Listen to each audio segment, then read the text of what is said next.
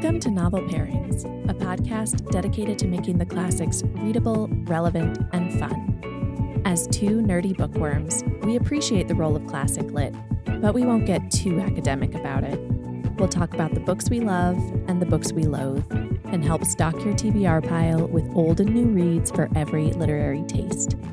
Today, we're discussing The Lion, the Witch, and the Wardrobe by C.S. Lewis and The Golden Compass by Philip Pullman. Hey, Chelsea. Hi, Sarah. I am excited to talk about these two books today. We're doing this a little differently and just bringing a pairing to the podcast for discussion. Yeah, so at first, and I still think this was a good idea. It's going to be fun to talk about these in conversation. But as I was getting my notes and my thoughts down about these, I was like, oh my goodness, how are we not devoting a single episode to each of these books? Because there's so much to talk about. So I'm really glad we're going to talk about these with Classics Club for book club, because we'll still get to process and talk about more. Yes, each of these books is more than worthy of its own full episode. So we're being a little ambitious here to try and squeeze them into one. And I think we will get to throwing out a couple of pairings towards the end of the episode, but we're not going to do a full treatment of our pairings. So that'll give us a little bit of extra time to get into these, but we're on the clock. So let's go. So what we're going to do, we're going to have a little mini discussion about The Lion, the Witch, and the Wardrobe first. And then we will talk a little bit about The Golden Compass. And then we're going to put them into conversation with each other and allow that to be also a larger conversation about the role of children's fantasy. And so we have a lot we want to tackle today, and I'm really looking forward to this. So let's start with The Lion, the Witch, and the Wardrobe. Chelsea, do you want to give a quick summary of this one? Sure. All right. So in The Lion, the Witch, and the Wardrobe by C.S. Lewis, 4 siblings find themselves living with an eccentric professor when they retreat to the country to escape the Blitz. During a game of hide and seek, the youngest sibling, Lucy, finds the entrance to a magical world through a wardrobe in a spare room of the house. Lucy meets a faun named Tumnus and discovers that the realm of Narnia is filled with magical creatures, talking animals, and tremendous peril, as it's ruled by a witch who has cursed the kingdom to be always winter but never Christmas. Eventually, all 4 siblings find their way into Narnia, where they meet the magnificent lion Aslan and must battle for the soul and very existence of this fantastical land. The Lion, the Witch, and the Wardrobe was written by Christian theologian C.S. Lewis, and it's often read as an allegory for the story of Jesus's death and resurrection, but C.S. Lewis took some issue with that reading and had a lot to say about sort of separating his story from pure allegory. He always said, this started with a picture. I had a picture of a lion in my mind. I had a picture that I saw when I was younger of a faun with an umbrella that always stuck with me, and I just wanted to write a story about it. But it's really hard not to read this book as allegory.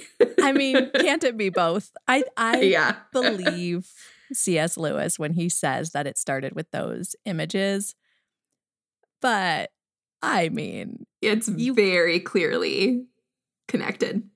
Yes, very clearly connected. And you know, the series, of course, we know the series goes on. And I think maybe as the series grows and expands, it becomes a less clear literal allegory. But yeah, it can be both. What is your past experience with this book or the Narnia series overall? I loved this book when I was a kid. I don't remember exactly when I read it, but I'm thinking like 4th or 5th grade maybe. And I still have my childhood box set. And I know that I read the whole series, but I can tell that I read The Lion, the Witch, and the Wardrobe the most because it's definitely more well-worn than any of the other books in my box set. Like they're all pristine except for this copy. And so it was special to like have the smell of my old childhood copy as I was reading. I also so I read the book, loved it. And then I had a VHS copy of the 1988 BBC adaptation, which apparently won a bunch of awards. I didn't know that. And I wore that thing out. I loved watching the adaptation too, I like watched some clips of it on YouTube now. It's like really freaky. I don't know why I liked watching it so much as a kid. It's kind of scary. Adaptations of kids' fantasy can be really scary. I feel like that's one lesson that I have learned this month from Alice in Wonderland to The Lion, the Witch, and the Wardrobe. There's some scary stuff when it comes to converting what's on the page to what's on the screen. Definitely. So I really loved this book as a kid. As I was reading, I very much vividly remembered and just felt like, I don't know, like I was a kid again reading it in some ways. Not every book that we have read so far for the podcast has felt that way to me, but this one definitely did. Like reading The Golden Compass, I had really very little recollection except for like a couple of scenes that I could kind of remember. But this one I really remembered, probably because I read it multiple times for sure. What about you, Sarah? I remember both this one and The Golden Compass really vividly. So both of them felt exactly that way. I loved this book too. I agree. I loved the whole series. But this one was the one I returned to again and again. This one and The Magician's Nephew, which I think I might credit for my continuing love of prequels, which I think are always superior than sequels. Those are the two that I really, really loved. And then in high school, a couple of C.S. Lewis connections. So, a long story, but through some circumstances, I found myself attending an evangelical Christian high school for my junior and senior year. And two things happened at that school. One, I played Susan in the theatrical version of The Lion, the Witch, and the Wardrobe. Oh, yes, that's right. Yes. And second, by an additional batch of circumstances, I ended up not having to take theology class at this school, but I had to do an independent theological study, and I did a C.S. Lewis author study. So I read a bunch of his nonfiction. I read more of his, I read Till We Have Faces. That might be his only adult kind of fantasy novel, which is fantastic. And I reread the whole Narnia series. So I kind of studied it that way. And I don't know that I've reread it as an adult, but that experience was so formative that it felt like I had. I'd read it with more adult eyes at some point in that study. And I really loved returning to it. Did you enjoy returning to it? I did like it a lot. One thing that I really, really liked was just reading it as an adult and sort of recognizing the narrative voice. It's very British, first of all. Both of these books are very British. And just sort of the gentle guidance from the narrator through the story and just sort of being a little bit removed from it. And that actually kind of surprised me because as a kid, I remember being in Narnia, right? But as an adult, because of the sort of removed, omniscient, separate narrator, I didn't feel that way nearly as much. Not because I'm not using my imagination or something, but because of that narration. So that surprised me upon returning to it. But I still really liked rereading it. I've always intended to read more of C.S. Lewis. And I just haven't gotten around to it yet. And so I'm really eager to hear how some of his other writing on faith and myth and religion sort of shaped your view of this book? Okay, well, first, one of my thoughts that I kept having while I was reading this was we were a little bit hard on Madeleine L'Engle's dated language. And I was wondering, I was like, do we just excuse this because it's British and it just feels like cozy and British to us and so therefore less dated? I had that question in my mind the whole time. And I think it's very the dated. Probably yes. Yeah. I remember thinking the same. Like this. Okay, so but thinking about like when this came out in 1950, and then L'Engle was like 10 or 15 years later, right? So they really didn't have that much time in between. No. They feel like, I feel like we could have done this episode about those two books together. Totally. Too. Like, I mean, all of these books are in conversation with each other. Alice very much feels like the outsider, which we can maybe get to towards the end of the episode or with our book club about why that might be.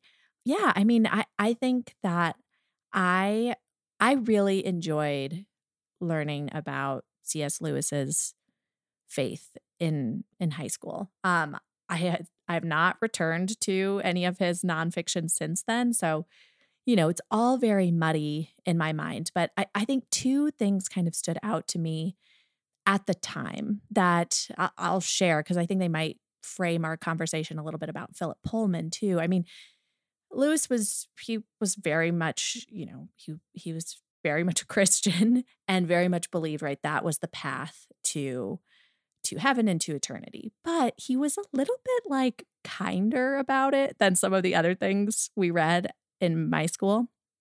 And I remember two things. He often used this allegory of like finding your faith as a train ride.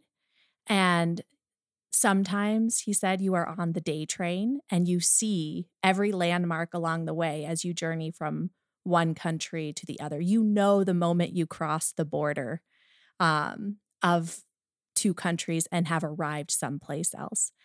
And sometimes he said you're on the night train and you're on the train, you drift off to sleep. You're not quite sure how you arrived at this new place, this new shift, but you did. And I thought that was so beautiful and kind of contradictory to some of the other things I had been taught.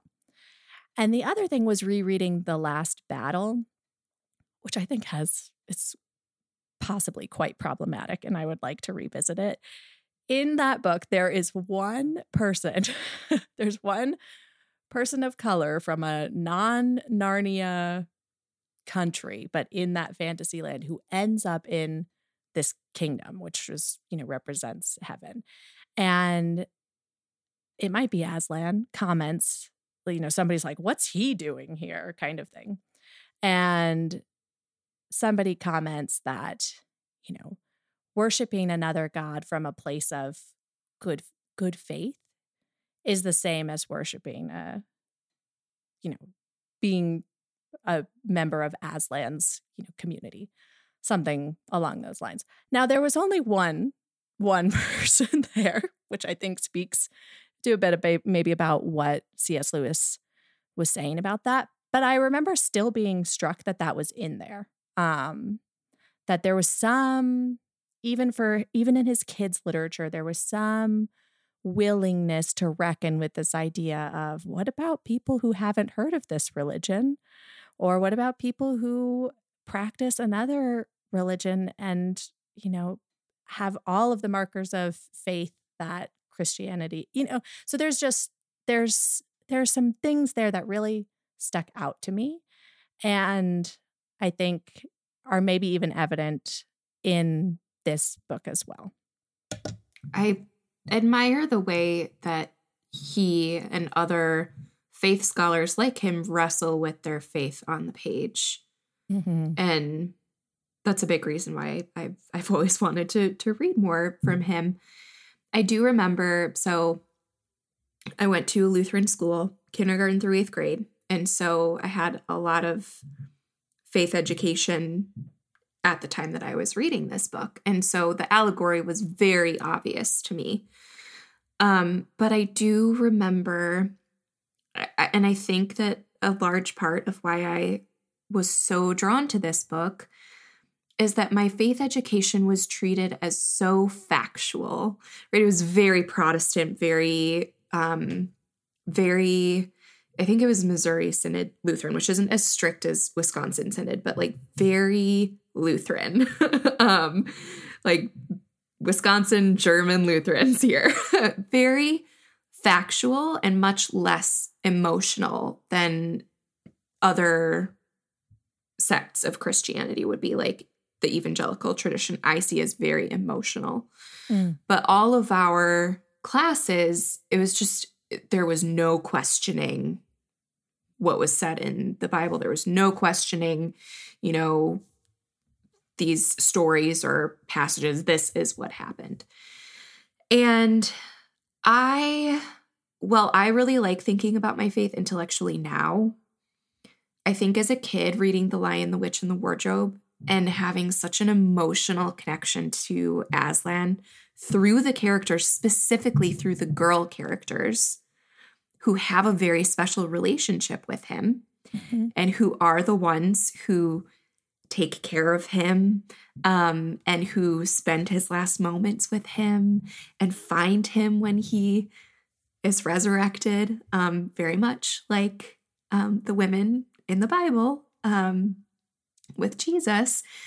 I think that this book offered me an avenue to allow some more emotion into my faith experience and just to like feel some emotions in this book that we weren't exploring in religion class. And I think as an emotional preteen, that was really, really appealing. And I do think that was a big part of why this book, this story, the visuals of the BBC adaptation appealed to me.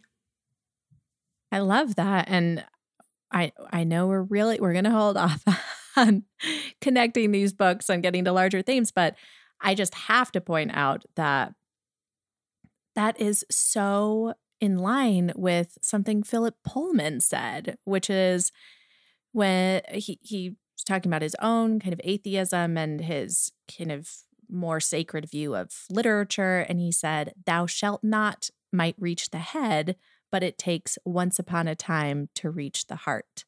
And I really think that these two men agree on that issue, even if the ideas they're exploring are in contrast. I think so too. C.S. Lewis had a lot of really interesting things to say about literature in general, and we will include a link to his essay on literary criticism. But I think one thing that he says in that essay is sort of the difference between receiving art and using it. And he really wanted the Narnia series to be received and enjoyed as story, as fairy tale, rather than all of these people using it as a Christian tool of hammering it into people's minds, the religious allegory. And so he does recognize, he's like, yeah, there are Christian elements in here, but they entered into my story because I am Christian and this is what this is my worldview. So this is how I'm going to create other worlds. But he specifically says there's this difference between using literature versus just being a receiver for it, which I think is really interesting. That is interesting. And it also just reminds you of how, like, once your books are out there, you can't really control how they are used or received. But I love knowing that about him. That feels in line with some of the other things that I've read and loved of his. So beyond, I mean, there are all these Christian elements and we can talk more about them. But within those or beyond those, what stood out to you thematically as an adult reader? And maybe in particular, because I feel like this is where we've gone with some of our other conversations, what did you think this book was saying about the experience of being a child? Okay, this is tricky because I don't know that it says a lot about being a child. Aside from one thing that I really think of is how child's play feels like going through the wardrobe and then coming back and no time passing. That's like a big part of this book. And that's such an iconic part of fantasy and time travel and world hopping books in general, of like time being different in different worlds, that, you know, it's so iconic. But to me, that is what it felt like as a kid when I was in my imaginary world. Like, you go and you play with your friends and you're playing some pretend game, or you're by yourself and you're playing some game associated with whatever fantasy you've created. When your parent knocks on their door or calls you into dinner or whatever, it feels like no time passed. You are completely lost to your world, and it could be getting dark outside and you didn't even notice because you were so wrapped up in what was happening. And The Lion, the Witch, and the Wardrobe feels like that to me. They go into the wardrobe. They have all of these adventures. They age. They become rulers. All of these things happen. And then they pop out. And it's like no time passed at all. But they remember what happened because it's important to them. And play is very important for kids. I think that shows up in The Golden Compass very significantly as well. The second part of like childhood that I associate here with The Lion, the Witch, and the Wardrobe is actually something from Lewis's essay. I think that reading The Lion, the Witch, and the Wardrobe, it doesn't feel, I think part of why I liked it as a kid is it feels very adult. Like the kids are kind of treated like adults. They're on their own. The older siblings are taking care of the younger ones. They're in this world and they're treated like grown-ups. But C.S. Lewis says, and this is more about like reading children's books as grown-ups. He says, but who in his senses would not keep, if he could, that tireless curiosity, that intensity of imagination, that facility of suspending disbelief, that unspoiled appetite, that readiness to wonder, to pity, and to admire? The process of growing up is to be valued for what we gain, not for what we lose. Not to acquire a taste for the realistic is childish in the bad sense. To have lost the taste for marvels and adventures is no more a matter for congratulation than losing our teeth, our hair, our palate, and finally our hopes. Why do we hear so much about the defects of immaturity and so little about those of senility? He really wanted adults, I think, to enjoy Narnia too.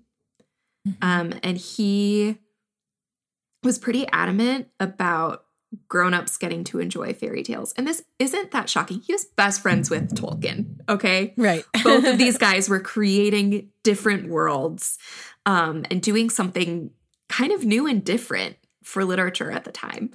And so when I'm reading this, I am curious to hear what you think about what it says about childhood. To me, I think C.S. Lewis is bringing that view of his that children and adults maybe aren't as different. It's just that we lose a lot of that like curiosity and wonder and just like being able to get lost in another world when we grow up, and that's not something to celebrate. I think that's really interesting. And I think that is maybe an intriguing point of conflict between these two books, what they say about becoming an adult and reaching adolescence. Not that I think that they're polar opposites, but they certainly, the authors are exploring different aspects of that. I think that what you're saying is really true, especially in the professor character, whom I just loved.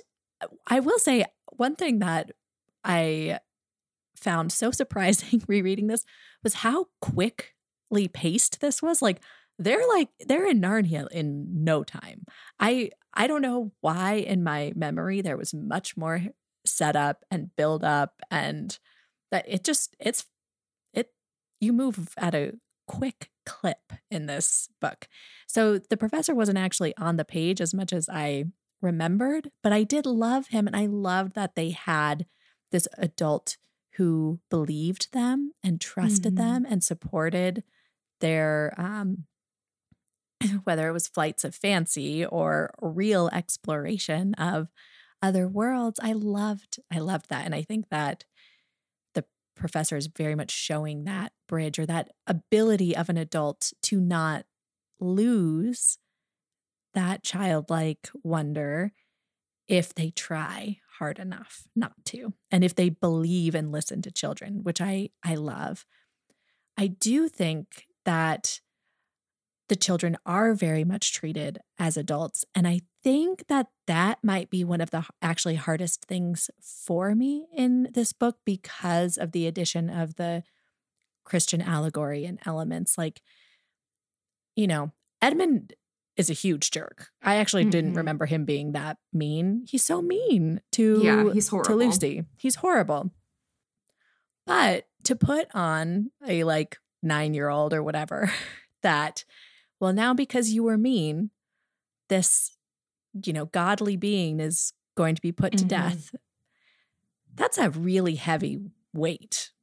And I think I chafe against that both within the allegory and maybe within the larger, not necessarily religious tradition, but maybe how it's sometimes communicated to young people and children.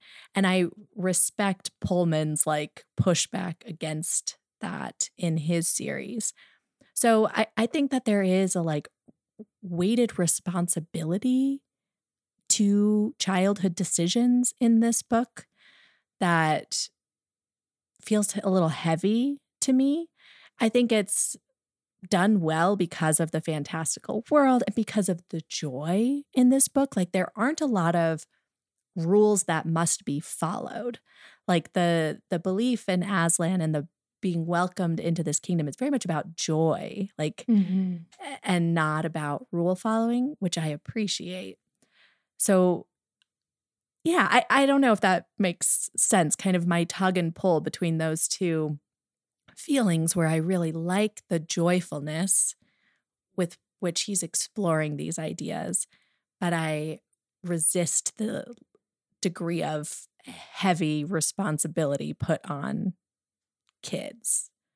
But I think as a kid reader, you wouldn't think that. You would be not at all. This is so cool because I can change the world. Exactly. The responsibility is positive in that reading. Well, and we gloss over the historical context so quick in the beginning because it's just they're dropped in the countryside. Right, and their home is being bombed and their parents are away. Yeah. Well, that would make you grow up really quick if it's World War II and your parents put you on a train and you're in a totally unknown place in a creepy old house and you have no one really caring for you or watching over you. And C.S. Lewis had kids in his home. He experienced the situation. That's partly what inspired this book and what inspired their names and all of that. And so he had a clear view of what those kids would be like and what they were going through and how they had to grow up so quickly through that. So I do think that there is a little bit of historical context here that can go missing among all of the religious overtones. There's also a lot of Norse mythology. There are other mythologies that he mixes in here. And so I do think so often it gets, reduced to solely the Christian allegory, but there's a lot more happening, particularly with the World War II historical context that I think you can read into the world he's creating and the battles as part of that too. Absolutely. Yeah, I completely agree. And I think that that's important that he was very much a scholar of myth and legend. And it's all woven into this book in a really lovely way. I was thinking because Edmund is horrible. But I think a little bit about his desire to feel special and coddled. And I feel like that's really understandable and relatable. Not the way he's so cruel to his siblings and etc. But I think that's some of my resistance to Little Women at times too, that that spirit of self-sacrifice, which is so important to the historical context. And I think, selflessness is a really important value and charity is a really important value. But I the desire of a child to feel special feels okay to me to like validate a little bit. And so I think that the reason I still love this world so much more than some more like realistic children's fiction is that the moralism is woven into the fantasy world, but also that his book is really about finding joy. Like, it's not like the other children are praised for being martyrs or are despondent, and Edmund just wants to have a little fun, and he's, it's not that element. But kid just wanted a little Turkish delight, and I feel like I could empathize with him a little bit in this reading. I think even though Turkish delight is disgusting. It is. I remember my 5th grade class having it. I don't know if it's because we read the book or whatever. It's gross. Yeah. It's like chewy Jell-O with powdered sugar. Powdered sugar, yeah. Mm-hmm. Okay, so Sarah, I have 2 things before we move on. All right. One, I think another reason why we really both love this book so much is C.S. Lewis himself says, even though there are all these fantastical, outrageous things that happen in this book, the story is also, quote, full of the simplest and most attainable things: food, sleep, exercise, friendship, the face of nature, and even, in a sense, religion. The whole story, paradoxically enough, strengthens our relish for real life. This excursion into the preposterous sends us back with renewed pleasure to the actual. It's true. It does just make you want to have like some tea and scones and a warm meal. And I love that quote. And I appreciate the times he tells us like, oh, they found a nice cozy place to go to sleep. Yeah. And they like are listening to their bodies throughout. They're like, as they're packing with the beavers, they're like, we're going to get hungry on the way, so we better pack some food. It's like all of these things that make you a human are not just skipped over because they're in a fantasy world. They're still very much humans in this world. The second thing, which when you were talking about how quickly the pace is and how it's just like you really jump from one scene to the next, it just made me think of, I actually turned to Curtis while I was reading this. And there's a specific part where the narrator actually says, I could go into detail about this, but I'm not going to. Like, we're going to move on. And I turned to Curtis and I said, it is no wonder that C.S. Lewis and Tolkien got in arguments over their books, because they're so polar opposite. Famously, J.R.R. Tolkien hated Narnia and C.S. Lewis hated Middle Earth. Like, they did not like each other's work. They read it and they offered critique to each other, and they were still besties. But they did not like the other's fantasy novels. And I'm like, funny. Oh, this must be why. Because if Tolkien was writing The Lion, the Witch, and the Wardrobe, it would be 1,020 pages and the battle scenes would last forever. And every little detail of every little creature would be written about. But C.S. Lewis is just like, we're moving on. Yes, I do. I really appreciated the momentum of this novel. It was fantastic. Oh, I love that. Okay, well, let's switch gears and let's talk a little bit about The Golden Compass, and then we will circle back to The Lion, the Witch, and the Wardrobe to put these into conversation. So The Golden Compass begins at a fictional and fantastical Oxford University where Lyra Belacqua is a young orphan girl being raised and educated by the masters of Jordan College. Lyra's life is thrown into upheaval by 3 events that happen in real quick succession at the beginning of the novel. So her best friend Roger goes missing in a batch of many children going missing. There's the presentation of a startling image by her uncle, Lord Asriel, to the masters of Jordan College. And then there's the arrival at the college of the dazzling Mrs. Coulter, who wants Lyra to be her assistant. Lyra finds herself then in possession of a magical golden instrument of the title that may predict the future, and on the run from a dangerous organization conducting experiments on kidnapped children. Pullman's world includes embodied animal demon companions, mystical witches, and talking lovely polar bears as part of an anti-authoritarian message he views as a vital addition to children's literature. So, Chelsea, you alluded to the fact that you had read this previously. Do you remember much about your prior reading? I remember that I had a friend also named Chelsea. I was one of 3 Chelseas in my... I was one of many Sarahs. I can relate. Hence the desire to feel special. Right? Edmund was probably like, I'm one of 10 Edmunds, and this witch, she sees me. But anyway, so my friend Chelsea read this series first and then gave it to me to borrow. And Chelsea and I were like the readers of our class, right? Like we were just tearing through books, and she especially was a very, very advanced reader for her age. And I actually feel like I probably had not reached her level quite yet when I read this. I remember kind of like not loving it or getting it as much. So I think I read it when I was just like a year too young. Mm-hmm. I don't remember exactly when this was. I know it was probably like maybe 6th grade. I think I probably could have waited. Until like 8th grade, even high school. This is mature. This is a mature book. I remember reading the 2nd book. I don't think I read the 3rd, so I've never finished the series.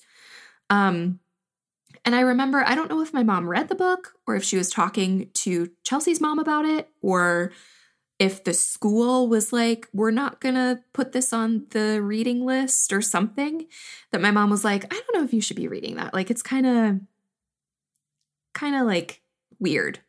I think it's like the witches and the demons who aren't like, they're not satanic demons. They're the animal companions, whatever. So I don't know. My mom might dispute that, but that's just what I remember. And so reading it this time, gosh, I could not put this book down. I couldn't put it down. I'm so glad that I went back to it. It is so good. It's so good. I think I read this I read this in high school. After I read all the C.S. Lewis books, I was like, oh, I'm going to read this too, because it's obviously in conversation with it. Absolutely loved it. I must have reread it again as an adult. I know that I read at least parts of it when one of my coworkers at my Jesuit school was proposing a class where they would read Paradise Lost, The Golden Compass, some of C.S. Lewis. He proposed it many times and the board always turned it down, which is really unfortunate because I just feel like that just sounds like the essence of a Jesuit literature class to me. I think it would have been fantastic. But so I had a lot of conversations with him about what that would look like and revisited the story then. Interestingly, I was just out in DC and my sister-in-law was reading this series for the first time, and she was in the middle of the 3rd book and she was telling me about it, and I was like, none of that sounds familiar. So I want to say that I finished this series, but it might be that I too read the 2nd one and not the 3rd. But she said they do get like much more advanced, much more philosophical. I might keep reading them. I haven't decided yet. There are just so many good things to read, but I loved reading it again this time. I know. I thought the same thing. I was like, this might actually be a series that I want to keep going and finish. I've heard really good things about the HBO adaptation. I haven't seen that either, but I've heard that it's phenomenal. So, yeah, I watched part of the 1st season and really liked it. And I think that the subsequent seasons are supposed to be even better. So I'm definitely interested in returning to that as well. Okay, well, we kind of led in our Narnia conversation with some of Lewis's views and what might be working allegorically in that book. So, I mean, let's do the same with Pullman. He wanted this again to be an anti-authoritarian message, which I kind of take issue with the idea that that's not in a lot of other children's literature. I feel like that's somewhat prevalent, but he views himself as an atheist, but he talks about what he calls the school for morals, which is what he calls in many ways like the literary canon or just literature, that he doesn't have a spirituality, but he thinks moral education is essential and that happens through stories. So he said, I don't profess any religion. I don't think it's possible that there is a God. I have the greatest difficulty in understanding what is meant by the words spiritual or spirituality, but I think I can say something about moral education, and I think it has something to do with the way we understand stories. So he talks about Macbeth and like what could be learned from reading Macbeth. And then he actually talks about Emma and the scene where Mr. Knightley corrects Emma's behavior, and Emma feels so embarrassed about the way she treated Mrs. Bates. And he said about that scene and others that we can learn what's good and what's bad, what's generous and unselfish, what's cruel and mean from fiction. There is no need to consult scripture. As Pullman once put it in a newspaper column, thou shalt not might reach the head, but it takes once upon the time to reach the heart. So I think this is so fascinating. And so with his story, I think that we should, think that maybe differently from C.S. Lewis, he is thinking about his books being used for moral education, but he sees that as not only separate from religion, but that he wants to provide like a critique of the way Christianity views sin and particularly like the fall of man, etc. So, there's also a lot of connection in this book to William Blake's Songs of Innocence and Experience, and a questioning of whether we should view kind of the transition from childhood innocence into experience as a loss rather than a gain, or at the very least, neutral. So there's so much philosophy that he's exploring here. I think it's hard to put it in a couple of quick sentences, but I think I just find that tension between him wanting to explore morality and a distancing from religion to be really fascinating.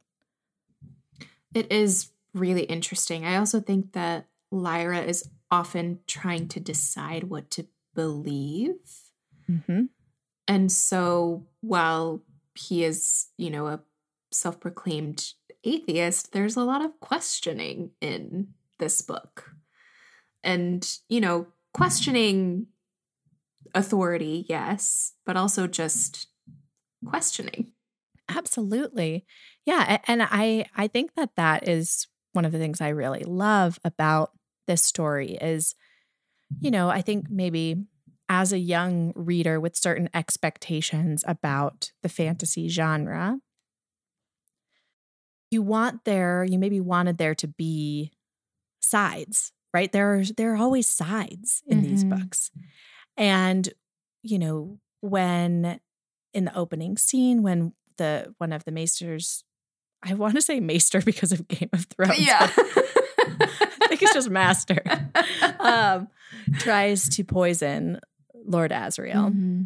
You think he's in the wrong, right?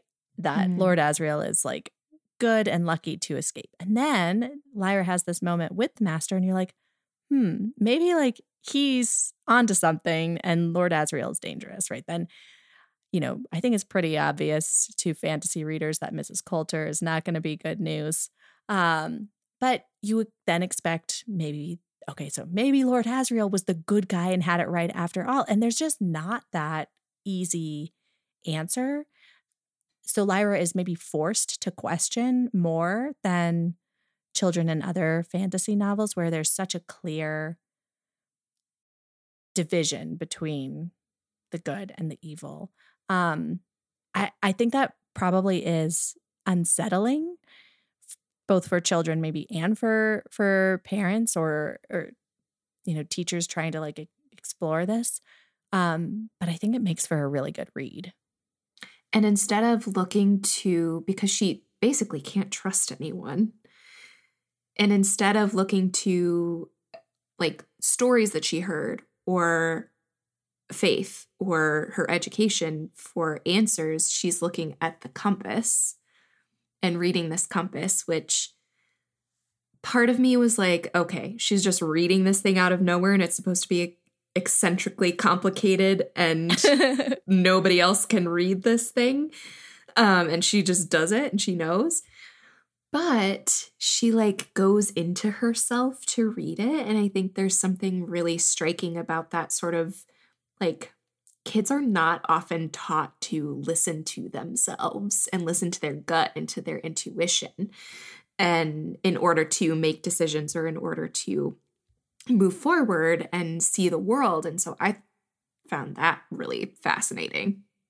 I loved that too, because I think of the demons, which are fantastic. If you haven't read this book, every person has the embodiment of their soul as like an animal companion. And until they reach puberty, it can change forms. Like it kind of is experimenting to find its happy place. And then once they reach puberty, it settles into a single animal shape.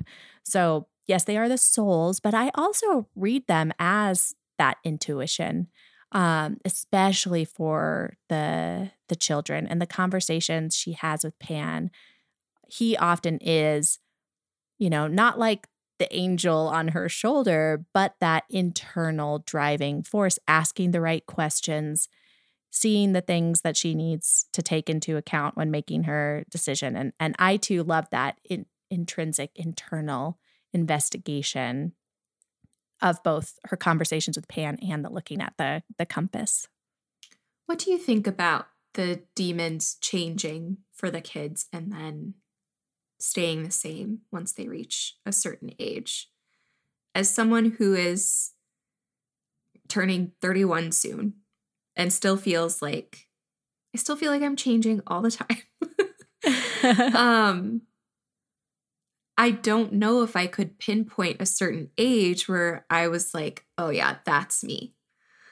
And I actually, when I'm finding myself a little bit lost or kind of like, who even am I anymore? Which certainly over the last year and a half, having a baby, you start to be like, who even am I besides a milk machine or a snack machine or someone who rocks someone else to sleep? Who even am I? I often think about, okay, well, who was I as a kid? What did I enjoy in order to get back to myself? And so I don't know how I feel about the demons changing shape. And then like, I don't know. What do you think about that? Maybe if this book were written now in the millennial generation, they wouldn't take their final form until. No, I think that's a really interesting question. I love the idea of it as it works in this world, within the confines of this. Mm-hmm. I guess I don't read the demons as personality so much or interests so much, although I think that was maybe part of his intention. But that in reading them more as that like intuition, that the idea would be that as you get older, you get more confident in that intuition and it becomes more solid and more stable. But I don't know that that's true. I think that you're absolutely right that there is a sort of a reality for children that they are more just naturally themselves. Mm-hmm. Maybe there's something that like that naturally yourself is more, I don't know. I this actually makes me want to keep reading to see if Yeah. he has more of a answer for that as it goes on, because I think that you bring up a like an extension of the philosophy into real life prompts this kind of question. Mm-hmm. I think it's a really interesting one. I'm trying to scroll. There was an interview that I read, and Pullman said something about, oh, here it is. Okay. I don't know if you said before that there's a lot of Paradise Lost and Milton in this book, and that's like very intentional. But something that Philip Pullman says is that, of course, this is a retelling of like of Milton's temptation and fall, but a lot of that happens after the Golden Compass. And he wanted to represent that fall from innocence as good. Like, it is good for people to know things. It's good for them to grow up. It's good for them to become sexual beings. That's like direct quote from him. Mm-hmm. That it is good to kind of shed childhood innocence and move into adulthood. And so maybe that's kind of where that demon shape shifting comes from. Because it seems, the book kind of views that stasis of the demon as celebratory. It's not a bad thing when your demon stops and decides what it is. Yeah. And I don't think that he, to use demon in a different way, demonizes childhood, even as he celebrates that maturing. Like, I don't, to me, it doesn't feel like he's like, well, actually the state of innocence is the problem, but just that there is this, complete flip of that Christian view of the fall being the fall, the shift, the problem, to that idea of, and I think that connects to the Golden Compass itself, because it runs on dust. Dust is what makes it work. And dust, as we understand it in the confines of this particular book, is a particle that represents experience or what the church would call sin. And so it's what's helping Lyra see her way, right? She's using this instrument that taps into her experience, her maturing understanding of the world, in order to know what to do next. And I think it also, the book ends with her unwittingly, but committing this act of betrayal against her best friend. And I think there's a real sadness there. I think the end of this book is so sad, but it also is what propels the story on. So there's, at the same time, this understanding of the book that, there might be a moment or a string of moments as a child where you do something that just kind of shakes you out of this fog that like your actions can't really hurt somebody else. But that knowledge is essential, I think, is what Pullman is exploring in this, rather than it being, like an Edmund's situation, then, just the end until somebody wipes it clean. Again, and maybe now we can get into sort of connecting these two. Like, I don't know that they disagree about that as much as you might want to think. Like, I don't think that C.S. Lewis is suggesting that like we should all just, the world would be better if we all just continued like more blindly and innocently. I don't know. It seems like, and not in an intentional way, but The Lion, the Witch, and the Wardrobe, Aslan and various characters have to teach the children how to operate in the world.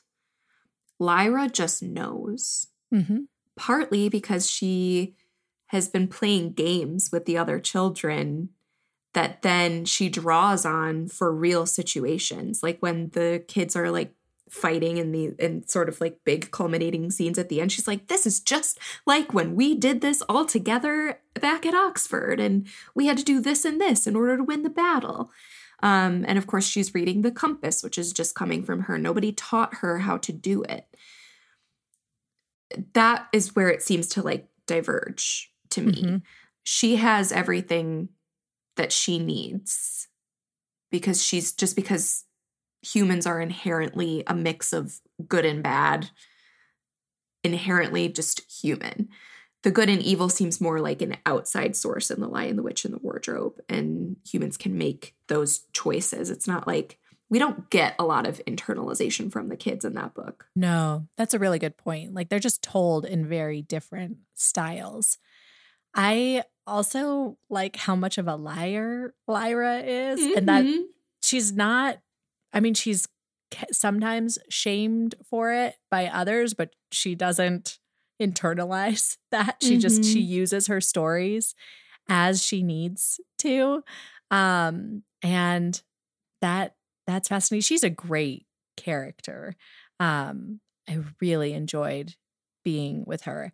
But yeah, I mean, I think in regards to Pullman's like professed message of anti-authoritarianism, it really makes sense that Lyra's learning is her navigating through the world. I mean, and she encounters other people who are wise, like York the bear, and what's the man's name who she is on his boat? Oh, I know who you're talking about. The boatman. He's very wise. And so she learns from them, but not because it's like prescribed lessons, which she shuns from the very beginning. It's because she respects these people and the way they move through the world. And it's not necessarily saying that those are the only right ways to move through the world. She's just taking what she needs and what resonates with her as she journeys on.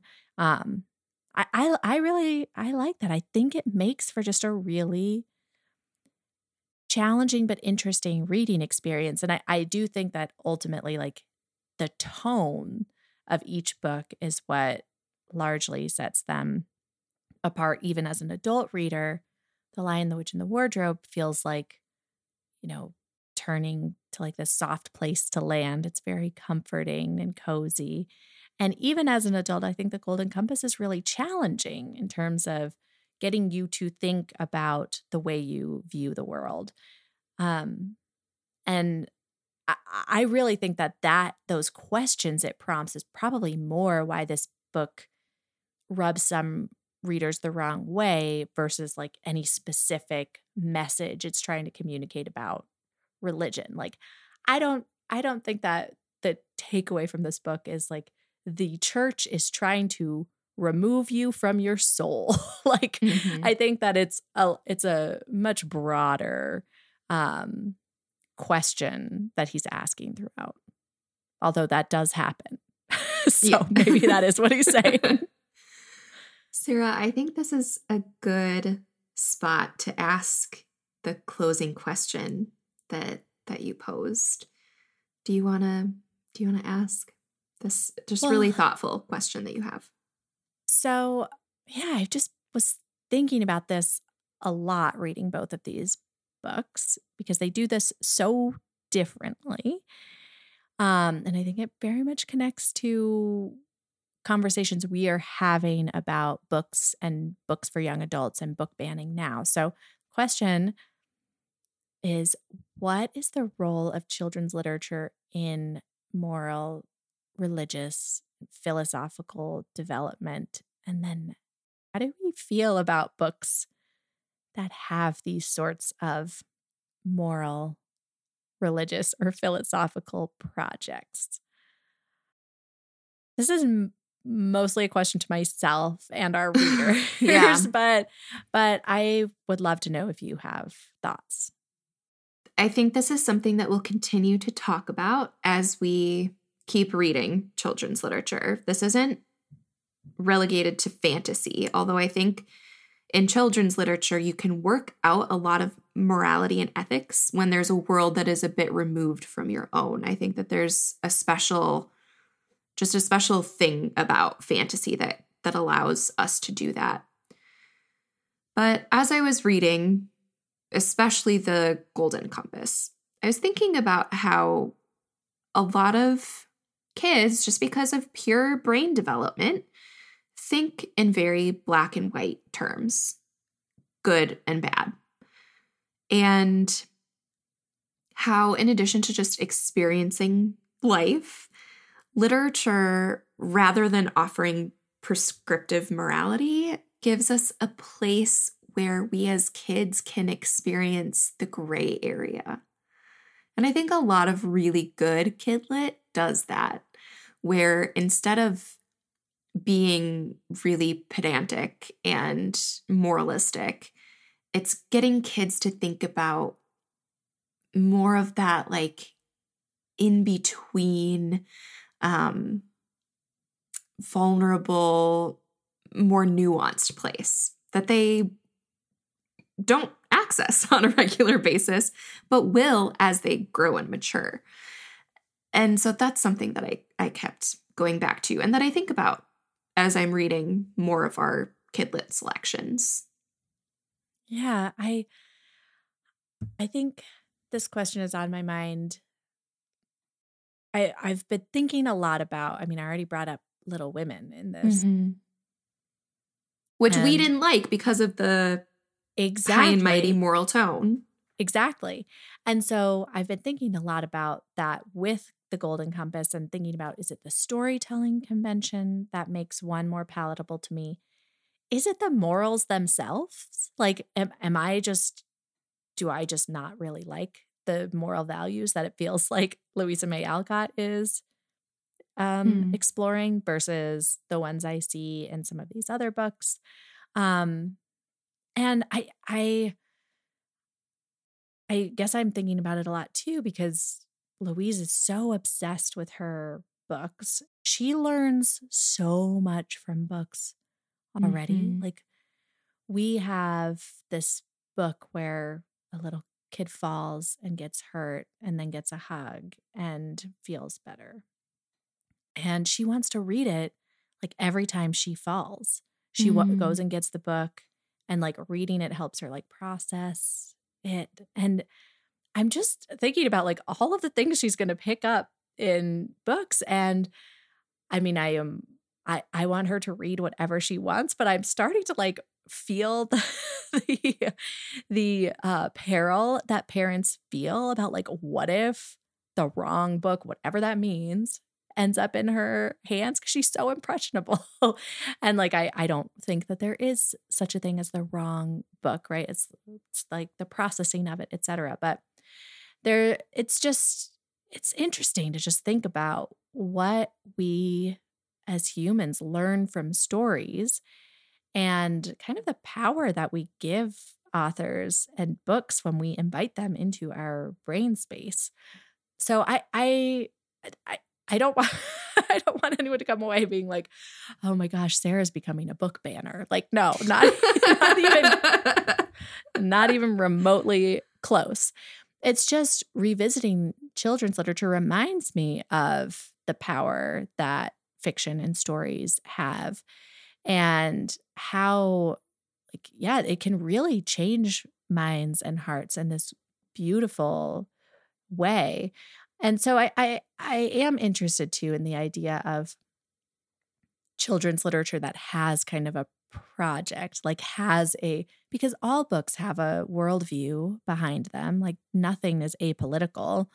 Nothing is like without a sense of ethics when we encounter it on the page. And so it's just been really interesting to think about. I don't have an answer for my own question, but I am really glad that we paired these two books, because I do think that's part of where I'm landing with this, is how essential it is to read books that challenge each other and are in conversation with each other, rather than only reading books that come from a similar viewpoint. And to be sure, these books are both very Eurocentric, focused on white characters. I don't think the Golden Compass is particularly like anti-colonial in any sense, maybe as it goes on. So even within these two, there are vast disagreements, but they're also very similar in Western terms of worldview. Yeah. exactly. So yeah, all of this is just reminding me of the need for more diversity of thought, not just diversity of experience and perspective, but diversity of philosophical thought and ethics within literature.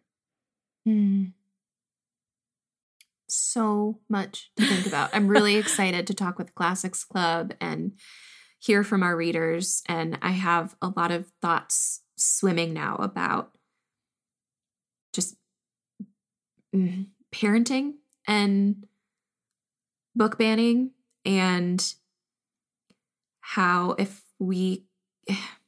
really hard because I can get so fired up about it and really disagree with the reasons that people are wanting to ban books from the classrooms.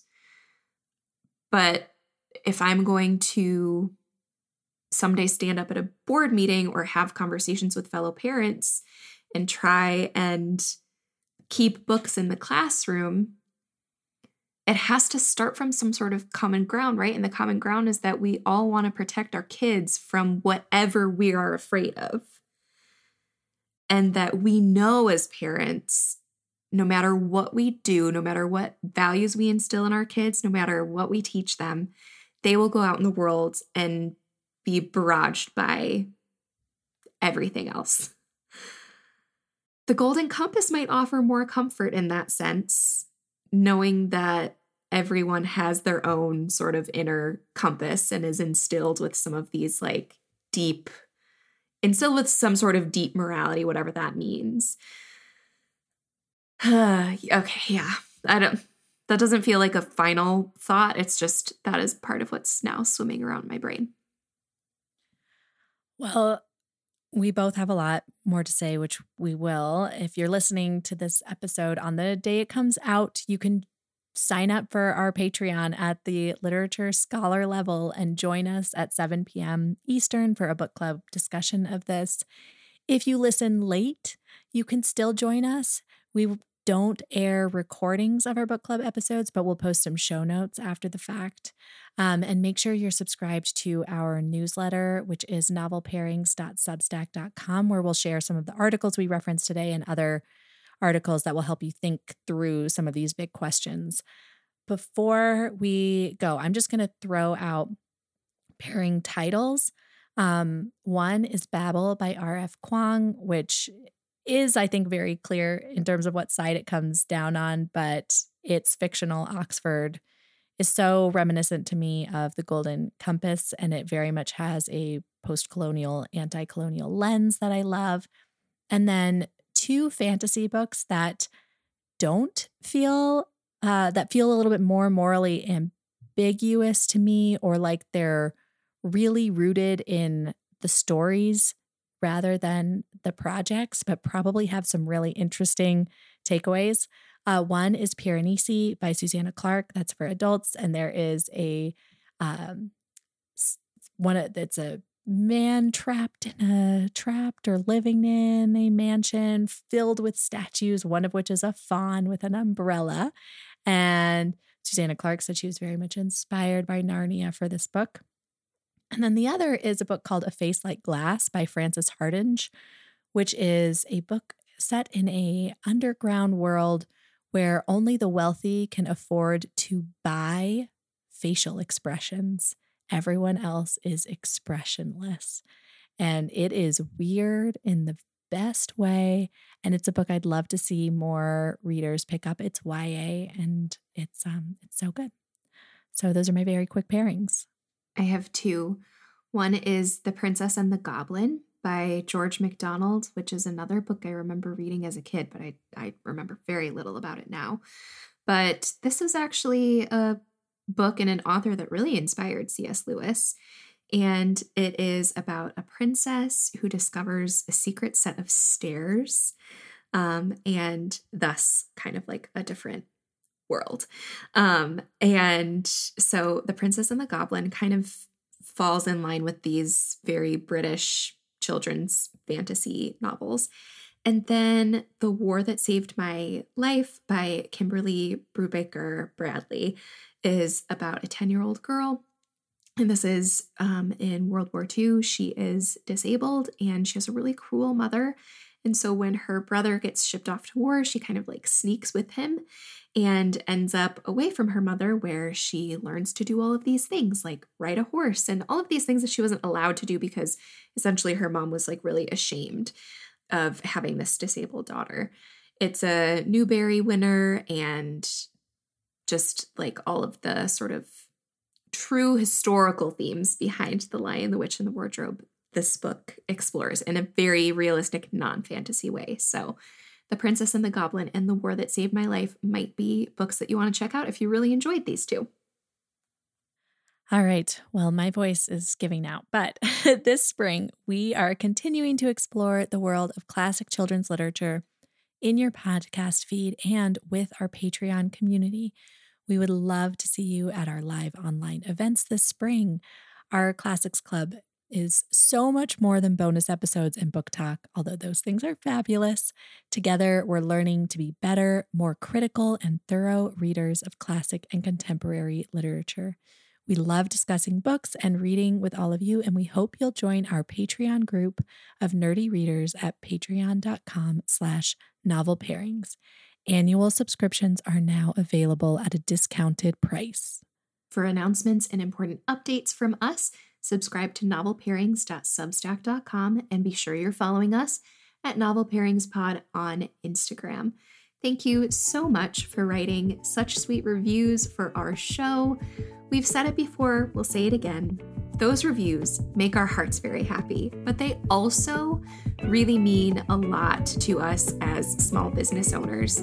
Reviews help boost Novel Pairings in the Apple Podcast algorithm so new listeners can find our show. It helps our show grow. And so this is a really good free way that you can support our ongoing work. So go to Apple Podcasts and write a quick review. Thank you also to Miles Eichner and Mark Anderson for our theme music. Next time, we'll be back to discuss Roll of Thunder, Hear My Cry by Mildred D. Taylor. Until then, we declare, after all, there is no enjoyment like reading. How much sooner one tires of anything than of a book.